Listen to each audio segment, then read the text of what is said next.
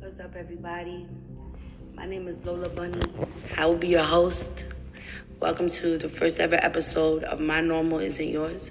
This podcast is all about dealing with mental health issues in the urban community because it's something that is not dealt with in the urban community. I feel like mental health is just swept under the rug. People pretend like it's not there, like it's not happening, and it is.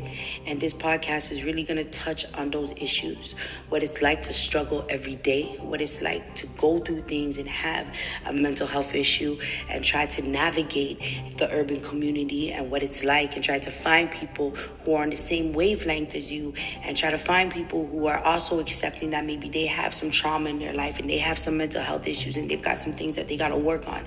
And it's very, very hard within the urban setting to find